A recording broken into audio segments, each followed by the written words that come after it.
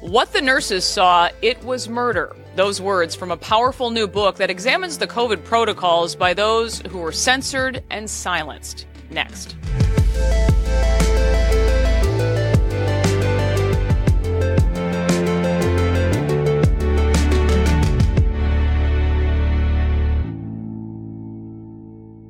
Ken McCarthy is my guest. He is the author of What the Nurses Saw, a, quote, investigation into the systemic medical murders that took place in hospitals during the COVID panic and the nurses who fought back to save their patients. Ken, thank you so much for joining me. Thanks for having me. I know you saw the warning signs very early on in all of this, it sounds like, but take us back. It was the winter of 2020, I understand. And what first raised alarm for you back then, Ken? Well, two things. The news was coming out of China, and anybody that thinks the news coming out of China is straight is profoundly misled. And second, the news was coming out of, was being relayed through China through the U.S. mainstream news media. And anybody that thinks any story that comes on those screens can be trusted is misled. So that's like a double or a squared, a problem squared. I'm not a scientist, but I did study biology in school, and I do have common sense, and nothing they were saying made sense. They were showing videos of people falling over in the street and people going into contortions on hospital gurneys. That has nothing to do with respiratory disease. So the whole thing, it struck me as a vaccine, early winter vaccine promo for the flu shot. You also, I know, say that you've never seen anything on this kind of scale before as far as people working where they had no business working. If you're a doctor in another country and you move to the U.S. and you want to practice medicine, you have to jump through 10 million hoops before you're allowed to do that. They waived all that. So anybody who could pretend to have an MD degree anywhere in the world, and these people were not vetted very well, were shipped to the United States to work in these COVID hospitals. And many of them were not even ICU doctors. They were podiatrists, gynecologists, whatever. And you cannot jump into an ICU unit without training. Just like you can't go to a podiatrist to get open heart surgery. These are specialties. They require special education, special supervision. And there were a lot of people in those ICUs that did not belong, including a lot of nurses that did not belong, nurses who had just graduated from school, nurses who had not even gotten their degrees yet. And then they made the whole thing a liability-free zone. So theoretically, at least, anything that happened in those ICUs was A-OK. And respiratory therapists were perhaps most important here, and there were few. I was told that for one entire floor of 300 patients, there was one. And when I talked with respiratory therapists, they say you need about one respiratory therapist for every 2 to 8 patients. I know in the book you document in detail what some of these nurses had to go through, basically for blowing the whistle. The retaliation they face, I think, is pretty remarkable. But talk a bit about that, Ken. Well, the first thing they do, and let's use Nicole Sorotek as an example. I know we're going to have a ton of people die. So this very experienced nurse has worked in war zones, has worked in field hospitals for refugees in Syria, a certified air ambulance nurse, which means, you fly to some remote place and keep people alive without any semblance of a hospital. So serious hardcore nurse. She went to New York, like all the original nurses, not knowing what they were going to get into, because we were told it was the most deadly disease ever known to man. And there was no cure, but like many nurses who volunteered to do that, she went in and did it. And when she got there, she saw absolute chaos. She said the worst field hospital in the worst third world country was better run than the New York City hospitals during COVID.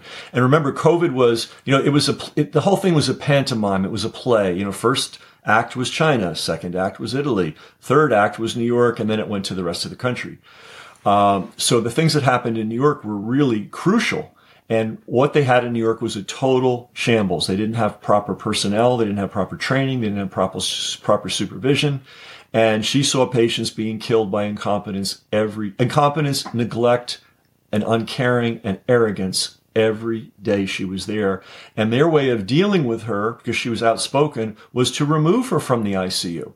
So instead of having she was not just an ICU nurse, she was a super ICU nurse because she's done the air ambulance work where you actually have to intubate people yourself as a nurse. That's a very complex process.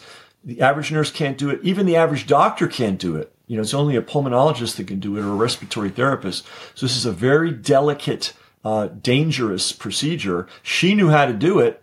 And they took her out of the ICU because she was pointing out all the catastrophic mistakes and frauds that were going on. And on that note, just of censorship, Ken, from Google, social media, in collaboration, we know now, with the White House and DOJ. What did you find there, though, about how big of a role censorship played in all of this? I'd say for months, but really for years. Well, in addition to the garden variety censorship, just taking videos down, and my Twitter channel was banned in March of 2021. You can still read it, but I can't post to it. That has not been changed. But beyond that story that I think a lot of us are generally aware of, there was also a search and destroy mission for these nurses after they quit, those that stayed vocal. In Canada, they were buried. In fact, Canadian Frontline Nurses has basically, this wonderful organization has been put out of business functionally by a mountain of government-originated lawsuits. So that's one follow-up. But the other thing was for instance, I refer to Nicole a lot because she was one of the most prominent. They tracked her down. There's a group called Team Halo. Okay? Team Halo, we have video on our website and it's in the book. The Undersecretary of Communications of the United Nations bragging about her relationship with Team Halo and TikTok that they arranged to get all the Team Halo members, theoretically doctors and nurses, white labeled so that they could post anything they wanted to on TikTok. Well, some of the Team Halo members decided to post her address. Some of them decided to issue death threats to her. Some of them took pictures off the internet, terrible pictures of children being abused, and pasted her children's faces on them and mailed them to her house. So it wasn't enough that they quieted these nurses and wouldn't listen to them and fired them. The ones that kept speaking out, they've tracked down and harassed. Nicole's had to change her name. She no longer lives under her name, and she and her family had to move to a new house. That's how bad it was. And that was supervised and endorsed literally by the UN. And this is kind of almost one of these crazy conspiracies that we used to talk about years ago. The UN's behind all bad things. But this is one case where absolutely direct connection to the UN and these trolls. Wow, it's hard to even comprehend. These aren't just human errors, as you point out in the book, Ken, what's happening in the hospitals. You call this all deliberate, and I think this has to be a really hard pill for people to swallow, a dark place to go. You're supposed to, of course, trust your doctors, trust the medical system. But you say and really lay out the evidence for this, that bureaucrats have really taken control, and you offer proof of that.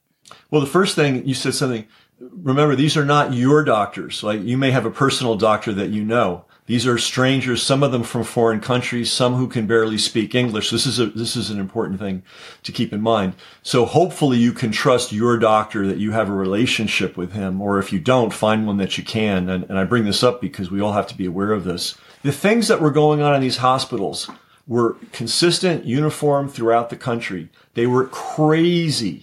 And they were enforced with an iron hand. So what that tells me is that at some point there was a bunch of people in a boardroom with a whiteboard figuring out what the protocol was going to be, not only what the protocol was going to be, but how it was going to be enforced rigidly. And the protocol was as follows. If you came in and you had some kind of respiratory problem and you tested positive for COVID, they would take you in. They would not allow you to take ibuprofen. They would not give you the normal steroids that they would normally give in a respiratory distress situation. That never made it to the news. We got kind of taken off the track by ivermectin, and that was an important story too. But they had banned Advil for people with inflammation. This is crazy. This is unprecedented in medicine. So what they were doing was, and this was by decree, and it was enforced rigidly, and if you didn't go along with it, you were fired. So somebody had to think that out. Somebody had to decide they were going to change medicine forever. The next thing they did was immediately try to get these people on sedatives. And once they say, "Oh, you seem a little bit upset, and would you like something to help you relax?" That started a whole cascade of sedatives. There were patients with COVID that were given 5, 6, 7, 8, 10 different kinds of sedatives. There's the tragically famous case of Grace Sherrar, who they pumped 3 totally contraindicated contraindicated sedatives in her that eventually ended up killing her. The other thing they would do is they would put what's called a BiPAP on you. Now, there are instances where you need a BiPAP, but it's not something that you do casually. That's number one. Number two, it is a very uncomfortable thing. It's like driving at 60 miles an hour and you stick your head out the window. That's what it feels like, except you also have a mask on your face and you're scared. The way to handle somebody on a BiPAP is to sit with them, talk with them, comfort them, explain them, give them occasional breaks every hour or two. Again, and you only do it if it's truly life and death. They were slamming those BiPAPs on everybody and giving them no explanation, no comfort, no nothing. The people would naturally get agitated. I would be, you put a mask on me and you're not telling me what to expect and I don't know how long I'm on it. And they would write in the record, patient agitated. And that's when all the psychoactive meds would come out and they would just pump these people with meds. And of course, they got paid for every positive COVID case they detected. They got paid for every positive COVID case they brought into the hospital. The next thing they wanted to do, because looks like you're not doing too well, because of course you're not, you got this BiPAP on and you're freaking out. No one is explaining you're having an anxiety attack. Not uncommon, not unexpected. And they would say, oh, well, you're not doing well. We have this handy dandy remdesivir. Most people didn't know what remdesivir was. They'd been told it was the magic cure. It was nothing of the sort. It's a very dangerous drug that they tried to use in the treatment of Ebola, and they ended up just killing everybody with it. And somehow, magically, Fauci came out with it in April and declared in April, without really any testing, this is the cure. This will be the only cure. And what the people in the boardroom with the whiteboard figuring out what they were doing, in order to make sure this remdesivir was consumed, they paid the hospitals. So you would get paid not to give one dose of remdesivir, but to give multiple doses, which constituted a course. Now, a dose of remdesivir is a bag that hangs and goes into an intravenous. One of the hospitals Nicole was fired at was because she refused to hang remdesivir bags, because every experienced veteran nurse who somehow magically but made it to the ICU, and there were very few of them in there, instantly saw that this remdesivir was a bad thing. So they've got you on the BiPAP, they're upsetting you tremendously, they're filling you with psychoactive drugs, now they're offering you remdesivir. If you take it, you have a good chance of having organ damage. And as your health degenerates further and further, they say, wow, I don't think you're going to make it. We really need to vent you. Now, most people don't know what venting means. Venting is taking something almost the equivalent of a garden hose and sticking it down your throat into your lungs. You also have to stick a feeding tube down there. These are tricky operations, and as one of the nurses mentioned, she saw one patient killed by somebody who did it incompetently. So it has to be done by a professional. It has to be done well. But the most important thing is you don't do it unless it's 1,000% necessary. This is as invasive as an operation. And even if you do everything right, you still may injure the patient. And in order to put somebody on a vent, it's not just a face mask. It's the thing down the throat. You have to give them paralytics. You have to knock them out so they can't move. You have to give them powerful analgesics, including fentanyl. And you have to basically knock them out so they're unconscious. So it is like anesthesia. So they'd put them in the room, put them on the vent, and then leave them alone. There were cases where they actually had the bags, the drug bags, not even in the room with the patient. They'd had them in the hallway. And instead of, you're supposed to, like, when you change a bag, you look at the patient. Is he getting better? Is he getting worse? Do I need to tell the doctor? They had in some extreme cases, but not uncommon. They'd have the bags in the hallway with the long tubes to the patient. They would change the bags without even looking at the patient. The nurses I talked to said sometimes they'd come to their shift. They'd be assigned to go check on a patient. The patient had been dead for hours. Nobody even noticed. So there was the lack of skilled personnel, which was enabled by allowing any and all people with any kind of a piece of paper to work in ICUs. They were paid lavishly. The rate for a contract nurse in New York City was $10,000 a week. So who knows what the doctors were paid? So you had very poor supervision, very poor personnel, an uncaring attitude by a lot of the people that were working these jobs, and a liability-free zone. That's on the one hand. On the other hand, you had some group figured out an insane protocol that was virtually guaranteed to kill people, and they figured out how to enforce it with an iron fist, which indeed they did. Yeah, and speaking of the censorship piece, Ken, the mainstream media, for the most part, as you've mentioned already, has stayed silent on all of this. I wanted to just highlight a couple nurses we've spoken to here at Alpha News, but we've given a voice in the past to some of these whistleblowers. We have Gail McRae. She was a nurse in California. This past spring we spoke with. She said she, always wanted to trust organizations like the CDC, and she did, and the AMA, but she came to believe that the practices they were mandating equated to medical murder here. We have another nurse, Jenna Hadley Johnson. She spoke out after her own father died due to COVID. He was left alone, put on a ventilator, she said, without consent. Many people, though, speaking out about all of this, yet it seems, for the most part, people aren't paying attention. How do you think we'll look back on history when it comes to all of this? And I know your book helps to set the record straight, too. Well, the weird thing is, this book is it. Like, there ain't no other books. I mean, there've been interviews that you've done, and a handful of other people have done, but we're talking about a handful. So, and there have been some stories. Scott Sherar has got his story out pretty well, and there's some of the nurses got some media attention, but it could create the misapprehension that these are one-offs, like this is a tragedy, or this was one really bad group of doctors and nurses. The problem is this was a system in all hospitals in the United States. So if we look at some simple numbers, over 1 million people were supposedly died of COVID in the United States, which it's a whole other level of nonsense, but that's their official record. Well, one thing we know for sure is of the people they said died of COVID, over 92% of them died in a hospital. So that means we start with the number 900,000, right? Now, I doubt that, I don't know. These protocols were never really called for unless it was an extreme case. So every time they put somebody through this, I call it the meat grinder, and they died, they kind of killed them. Like if I come to the hospital and I have a cut and I need 3 stitches and they decide to give me open heart surgery and I die, I think they murdered me, So you ask about how is this story going to get out? I don't see it getting out. I mean, that's why I wrote the book. I waited. I saw the interviews with Nicole and Erin Marie back in 2020. I interviewed Erin Marie in 2020. I interviewed a UK nurse in the summer of 2020. And I'm not a journalist, like I'm not going to say what I'm doing is a hobby. Well, it's a hobby in the sense I'm not getting paid, but I have other things. I'm a business person and so I thought, well, okay, someone's going to do this. 2020, nothing. 2021, nothing. 22, nothing. Halfway through 2023, and I said, I better get going because, if nobody writes the history, it didn't happen. So at least this book exists. It's a history. People are interested, like you are interested, thank goodness, and others, and that's going to help.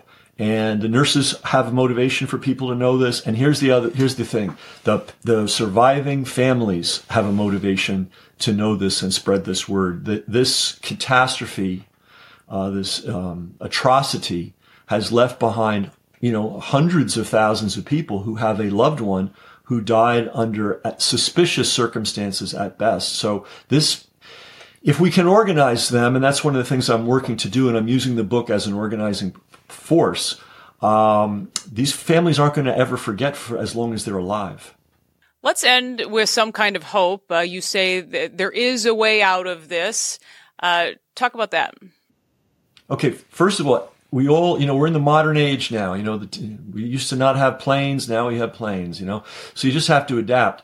We all have to understand that there is no Marcus Welby. There is, unless you have a local, doctor that when you walk into a hospital, you're dealing with a stranger on a paycheck. And that stranger is rigidly enforced by the hospital administrator, who is answerable to the CFO, who is answerable to the head of the hospital chain, who is following whatever the CDC says, because that's how they get paid. So these guys are order followers. They are not the doctors that we used to know. And a lot of these doctors, they're coming out of school with, $300,000, $400,000, $500,000 in debt. They've spent 12, 15 years getting to that point. And I'm afraid to say most of them are going to do what they're told. And we have a demonstration of that during COVID. Because look, we can sympathize with an emergency, right? New disease, new deal. No one knows what's going on. There will be a lot of mistakes made in the beginning. This protocol was enforced and repeated throughout the country tens of hundreds of thousands of times. Doctors and nurses were seeing that it wasn't working, were seeing that it was killing people, and they went along with it. So we all have to get smart. When we go into a hospital, we need to know that these are not our friends. We don't have to go in with a panic or a fear, but we have to know that. I'm working with one of the nurses, Ashley Gog, to develop a program where people can learn about the dangers of hospitals, about how to be their own advocates, and how to find a professional advocate if they get in over their head. This is something every adult person needs to know. You should know a little first aid. You should know how to drive a car. You should know how to boil water. You should know what a hospital is and how you need to interact with it. They are not necessarily 100% trustworthy from the point of view of competence or ethics. And you just have to know that. And it's a part of our modern world. Absolutely. Ken McCarthy, the author of What the Nurses Saw. You can find the book on Amazon. But thank you, sir. Really appreciate all the time you spent talking with us. Thanks for having me. That'll do it for this episode of Liz Collin Reports. We'll see you next time.